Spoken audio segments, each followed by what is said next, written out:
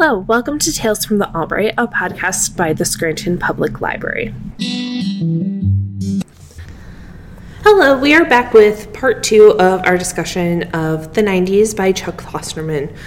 I am Alyssa. I work in the reference department. I realize I haven't told people who I am for quite a bit. They just think you're the mystery podcast Apparently, person. Yeah. And we are here with Briana. All right, so he has an idea of capitalism versus consumerism. How in the 90s, everything was against consumerism and being thought of as a consumer and buying into things. Where today, it's the same notion, just rebranded as being against capitalism in popular culture.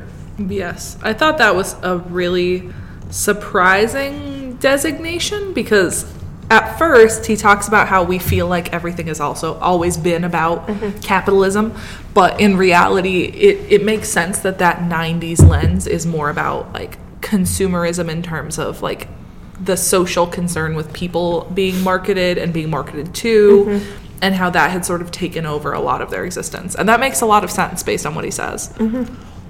Yeah, I agree. It's a interesting look at how it's kind of like how thoughts and ideas get repackaged in different ways. Yeah, I thought it was interesting. He talked about how on the surface, both ways of looking at the world seem like strains of cynicism, is what he says. But that commercialism, like hating commercialism, is actually more optimistic because there's a premise that like things have merit in and of themselves rather than just for what their value is as like a product and like creating something part of the capitalistic machine, as the modern teens talk about.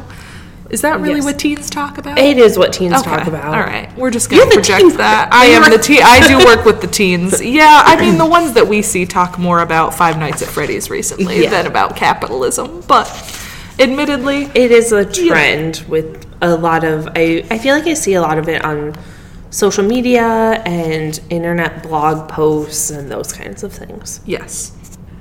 And then after this, he goes into country music. So he talks about Billy Ray Cyrus and his mullet and achy breaky heart. I love this because I grew up with Hannah Montana, and to us, Billy Ray Cyrus was just her vaguely cool dad with like a soul patch. Yep. That is so interesting. My household watched every single episode of Hannah Montana. Now, was it for you or was it because of your parents also? It was because my dad loved Hannah Montana. He found Rico the funniest person on television. You did say that. Oh, he was pretty funny. Yeah, I don't know. It's interesting. And this is where the generational celebrity part of this book has been interesting, is when you look at the people in the 90s who started things and created like this sort of dynasty of fame. Yes. So like we have Billy Ray Cyrus, and then we have Miley Cyrus and her family and the whole, and then we have the O.J. Simpson trial that we get to talk about, and then you have Robert Kardashian, and now we have the Kardashians. Yes. And it's interesting to see how they grow out of that initial 90s popularity, since this is, as we like learn in this book, when that sort of fame began. Yes, and then he also talks about Garth Brooks. Oh, yes, Garth Brooks. I do love Garth Brooks. I didn't realize that Garth Brooks was, like, arguably one of the most famous people on the planet at the time. Yes. That's so interesting. Yeah, that was another section of the music in my household. It was, like, Garth Brooks, Shania Twain, The Chicks, LeAnn Rimes, Tim McGraw, Faith Hill, all of them. I loved, my favorite part of it was at the end where he's like, and then Garth Brooks got way too into method acting and wore a wig and pretended to be someone else, and it got weird. I remembered the soul patch. It was like that. Wow, I cannot believe that happened. That sounds so like something you would make up for reality television. That was like the good era of country music. Yeah, that's fair. Yeah, and then he goes into the Seinfeld versus Friends. Oh, yes. My household was a Seinfeld household. We still watch Seinfeld, like, every day. Oh, really? Yeah. It's on reruns on, like, TBS and stuff. We watch it all the time. My parents loved Seinfeld. Apparently, my dad was watching Seinfeld when I was born. Oh, yeah. Fun. Apparently, that he was a little distracted, and they had to be like, can you pay attention? Your child is coming into the world. But, yeah, I know my parents loved Seinfeld, and they still talk about how much they love Seinfeld. I have never actually watched any of it. My sister was very invested in Friends, though. It surprised me in a way because Friends has had a cultural legacy with I'd say people in like their 30s and under now. I could care less about Friends. I don't care about it at all. I never had any interest in watching it. See, that surprises me. I feel like most people of your demographic, it's like Friends. They do, and they go on about it all the time. And I'm like, no, I don't care. Better. Yeah, Seinfeld is kind of better because they're all awful people and just did awful things all the time. Well, and that's the most interesting thing about this section to me is that Klosterman says basically it didn't matter what the content was. Like, the TV slot for the shows was what really mattered. Oh, 100%. And that blows my mind that it's less about the quality of the television program. And I think that's where the legacy of now comes into play. Because the shows that are... I mean, admittedly, you have the cult classic nostalgia factor that, like, carried Friends through. But there has to be something, you have to admit, about Friends if people today are still choosing to watch it when it's not just about where it's positioned on TV and what's on when they most want to watch TV. Yeah. Friends is just not for me. That's fair. And that's... Yeah. We all know I have strange tastes in things. Alyssa's got interesting content opinions. I do. But really, like, that's how it was. Like, if you missed something, you weren't seeing it again. Right. That is the most, like, interesting takeaway from this to me, was about that whole idea of, like, where television is placed and how, like, Thursday night was the night for these shows because the assumption is the demographics of, like, young people but still adults who would be interested are more likely to be home, whereas on the weekends they'll probably be out, they'll have plans, they won't be home to watch it. And I feel like we're so past that era, it's easy to forget that that's how television used to be. I feel like for me, I would watch television shows more if they were still in that structure. Yeah. That's why I don't really watch things that are streaming so much. But, like, the new Doctor Who came out, and I was like, I gotta be home. I can't miss it. Yes. Because in my brain, if you're not home at that time, it's not existing anymore. And I think my brain still works in that mindset. Interesting. Where I would prefer... like cable television once a week, you have to wait, you come up with your weird theories in your brain of what's going to happen, and then like the next week comes and it's not anything what you thought. And like that's more interesting to me than the like instant streaming, you can watch everything all at once. And I think that's why I don't watch a lot of television shows. I watch more television shows than I do movies, but I think that's... But I also watch television shows, like, I watch them, like, while I'm eating dinner. Right, yep. And it's, like, one a day. Like, right, yep. I don't just binge watch things. Same. And I think it kind of comes out of that. Yeah, that's an interesting point. See, I feel like mine is sort of opposite, which is that I feel like I don't miss those days of television. I remember it enough from, like, my early childhood, specifically in the way that mine was less about what was on at night and more that because I was younger when this was still the case, I remember getting ready for school and we'd be up in the morning and I remember we'd always watch like whatever was on at 6:30 and then 7 and it was always some kind of children's cartoon. I remember one of them was Brandy and Mr. Whiskers. That sounds very specific. But it was about this like dog and rabbit and they were humanoids. But anyway, my sister and I would watch that every morning while we got ready for school because that was just what was on at that time.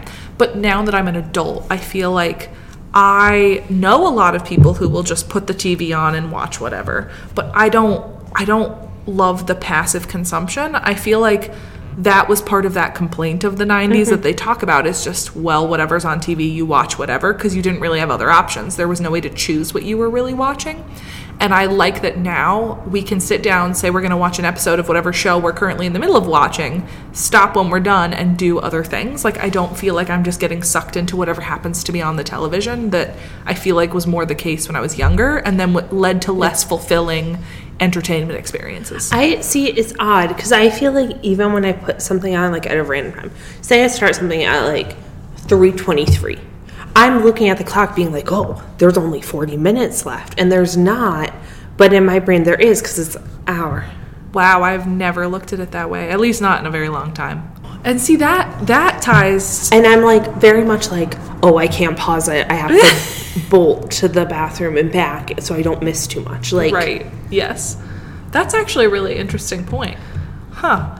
And to me, it also ties... It's like technically different concepts, but they overlap here when he talks about movie franchises in that sense of like, the other thing was that you had to go to theaters to see this movie because, again, there was no streaming.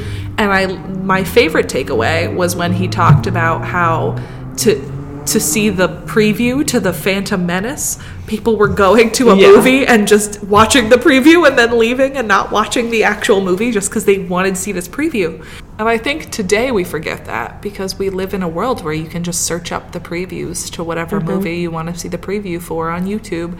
And Marvel is a big one, like that people will like hunt down those previews. And that is an interesting thought that I had never had about the airing of movies at this time. And I will say that was one of the more interesting sections to me too, was about the Titanic, and I love Titanic. All of that.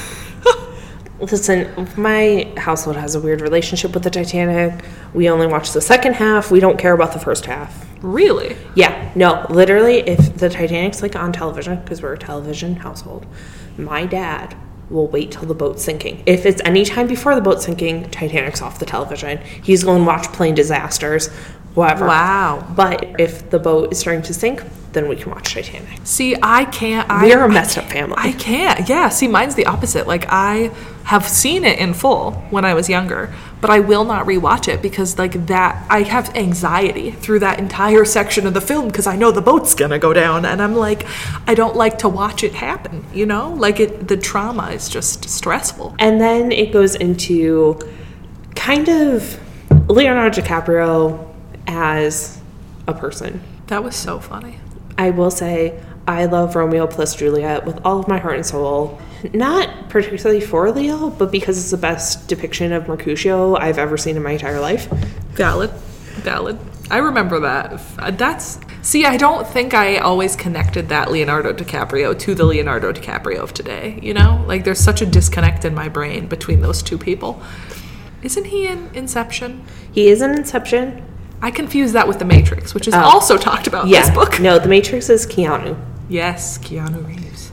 Yeah, I think Leo's just a personality more so now. Right. He does this climate stuff. He is the Great Gatsby in my brain. Yes, that was also a very good one. Yeah, and then it goes into The Matrix. It made me want to watch The Matrix. I've never seen it. I don't think I've ever seen it either, but I remember the culture around it. Yeah. Like, in pop culture when it came out.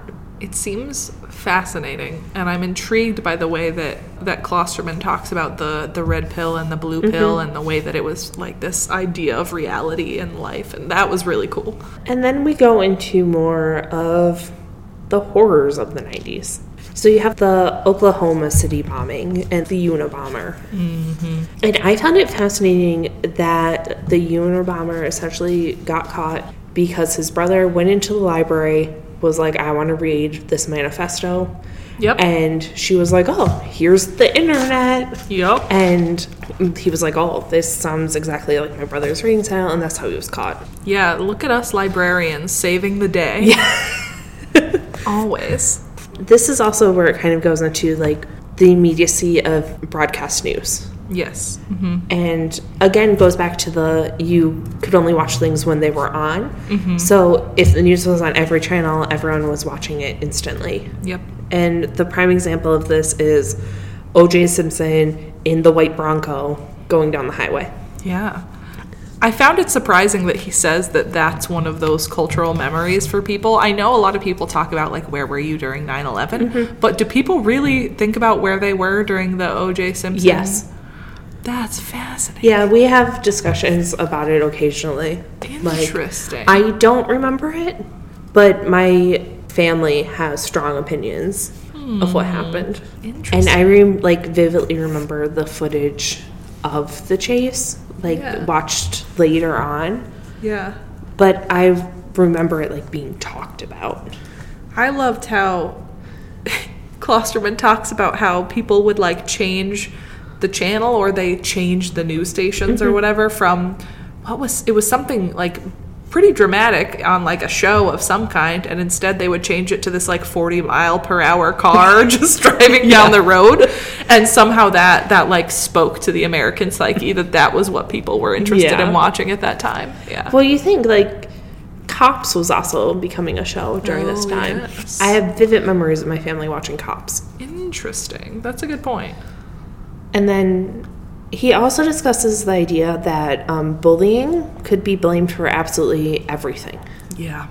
Which is interesting. I don't know if it's in society now, but I feel like it's something that's still brought up a lot. Yeah, I think particularly as our technology has become more influential in the lives of kids and teens, it's become much more common for people to talk about like cyberbullying. And I think that when we were in school, that became such a big deal and such a highly talked about thing. And I think it still happens. I just think it's harder because the fact that we've tried to address it has made it harder for kids to take seriously sometimes. And I think it just happens without our ability to change that. And then something a bit more fun, Oprah. I love it. Do you remember Oprah's show at all? Yes. Honestly, most of my knowledge of Oprah is from the fact that I watched Drake and Josh as a child, and Josh Peck, his character was obsessed with Oprah. And so I thought about that because there's the episode where he goes to the Oprah show when they have it. And so I think that was at that point in my childhood that I went, you know what, I need to know what this Oprah thing's all about. So I watched some of the Oprah show, and it is interesting. She is a phenomenon with her book club and everything. It's crazy. And I enjoy how you talked about how Oprah is one of those beloved people in society. Yep. I remember the Oprah show. I remember going over relatives' houses and Oprah being on. I remember watching the Backstreet Boys on Oprah. Yeah, and with Oprah, I think you had so many cultural touchstones, like Tom Cruise jumping on the couch. Oh, yes. And then her as a person, you have the memes now of the you get a car and you get a car. Yes. And that commercial she had where she's like, I love bread. Oh, yes, I forgot about that. I think she's still around and is just one of those people that is instantly recognizable in American society, at least. Yes, she is. She is a phenomenon in that way. Her book club, to this day, we still hear about that. Yeah. And then one of the most major people in the 90s, Bill Clinton. I found the Bill Clinton section most fascinating by how Chuck Klosterman takes a very today approach to discussing all of the issues. Yes, that's true. Because I feel until 5-ish years ago, it still was discussed in the terms that he discusses in the book, where it was Monica Lewinsky was just it was kind of her fault. But now it's such that we see her that she was a victim, as she always was. Right. But it's just society didn't approach it that way. Right. Yeah. There wasn't that level of understanding. Things were so much more assumed at the time that I don't know. It's interesting because to me, I feel people our age don't really tend to have opinions on him so much as they dress up as Bill Clinton and Monica Lewinsky for Halloween. Yeah. And that is almost the, you know what I mean? The pop cultureification of his memory in that way. I think a lot of the generations now also just see him as Hillary's husband. Yeah, that's true. Where I feel I don't necessarily remember his presidency when he was in office, but I do remember culturally, you knew the president was Bill Clinton. Yes. Type of a thing. To end the book, Chuck Klosterman goes into the Y2K bug. Yes. I vividly remember Y2K. Do you? I remember my cousin going out and buying a 500 pack of batteries because he thought everything was going to turn off. I listened to a podcast. I forget what it was called. I think it was just called Y2K. But it went into various things that happened at the turn of the millennium and talked to people who worked in IT, are very much on the side that things were averted because all of the time and energy were put into fixing things. Right. And then talk to people who legitimately believed it was the end of the world. Yeah. And then talk to other people who were it was just a thing. Yeah. I found it interesting that Klosterman talks about how there was this, that assumption of, okay, was it the fact that we prepared so much that made it such a non-issue? Or was it just that it was going to be a non-issue from the start? And it's interesting that he talks about how there are some other countries that didn't really prepare, where nothing much happened. But at the same time, I think they probably weren't as reliant on all of this technology as the United States was. Like, the scale that we were, I think, makes a difference. But also, my favorite quote from him was where he said something along the lines of, did people think that if the clocks thought it was 1900, all the computers would just like bleep out of existence and just disappear because all of them just thought they shouldn't exist anymore, which I thought was pretty funny. I also think about it in terms of, I feel like anytime it turned over to a new millennium, this is just how people act. So you were there in 999 AD? No, but like, people, like, that's what people do. Like, if you look back in history, like, every time, especially like centuries. Oh, yes, like, that's if true. you mark the end of like a century, or from 1899 to 1900, people panic. Yes. They're like, it's the end of the world, it's end times. Yes. So something has to come up about it. Yeah, that's a good point, actually. Very true. It's a very human thing to be like, this is the end. Yeah, the end of the world as we know it. That's true. Do you think we'll see the turn of the next century? Will we be living? Yeah, for 2100? Probably not. If you'd want to be. Interesting. I would be 108. Ooh, that's a lot of years. Yeah. Not many people make it to that point. Ooh. Klosterman has the Twin Tower attack on September 11th as marking the end of the 90s. Yep. And I feel like that's a fair assessment.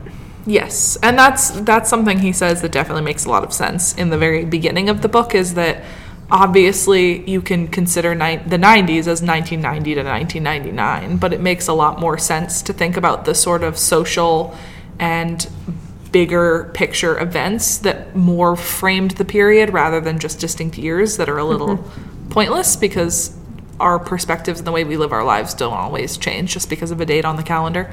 So it makes sense that 9/11 created a new society, and it changed so much of the way we exist and interact with the world, that I think that makes sense as a breaking off point. I agree. Yeah.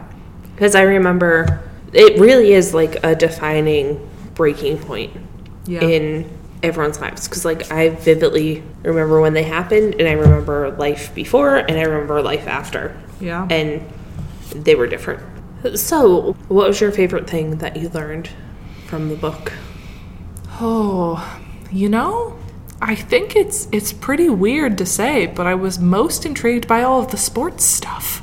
Like, I thought it was most interesting to see how the way that, particularly, I guess, for the fun details of how sports changed, but also for that bigger picture we talked a little bit about, of how do our ways of experiencing the world, how are they impacted by how certain we can be about truths or about what has really happened and how we experience it. I think it's interesting to look at the 90s as this time when we're bridging into a new time when you can find things out for certain a lot more easily than you could then, and you could reliably experience things in more real time. And that was probably the biggest takeaway for me, is that it's as those things are coming to pass, and it's a transition period from what we had before to what we have now. I enjoyed learning more of the factual basis behind the things that I remember. Yes. Because I remember things happening, but I don't think... I was too young to have a concept of, like, critical thinking. Yeah, that's valid. I, like, knew they happened, and I have, like, memories of certain things that happened. But it was nice to get, like, more of a factual basis from it. And then, do you wish anything had been included in the book that was not? Oh, that's a good question. I wish there was more exploration. I know, funnily, he talks a bit about consumerism and commercialism. I would have found it interesting to talk about some of the, like, more of the products of the 90s, and, like, I know for us, because we were young, like, the toys and the different inventions and things that, like, were so big then, I would have found it interesting to learn more about their origins, whether it be, I know a lot of them existed before, but the things like the Furbies and, like, all of those sort of interesting toys that were big then. Yeah. Products. No, I agree with that. As when we were talking before, I found it curious that he didn't go into, like, mall culture. Yes. Oh, yes. The mall. You're right. Mall culture. And then, personally, I was very sad that pop-up video didn't get mentioned because I loved pop-up videos. Fair. You just watch the video and they would give you little facts. It'd be like, this clock cost $5.99 at Kmart. And you're like, yes, this is the best knowledge ever. Yeah. I loved pop-up video. I watched it all the time. But I think mall culture would have been a big one to discuss. Yeah. Well, thank you for coming out to discuss the book. Anytime. If you have any questions, comments, anything at all, please let me know. Or if you have book suggestions for next year, also let me know. And you can do so by calling the library at 570-348-3000 or by emailing me at aloney@albright.org. That is ALONEY at albright.org. Thank you.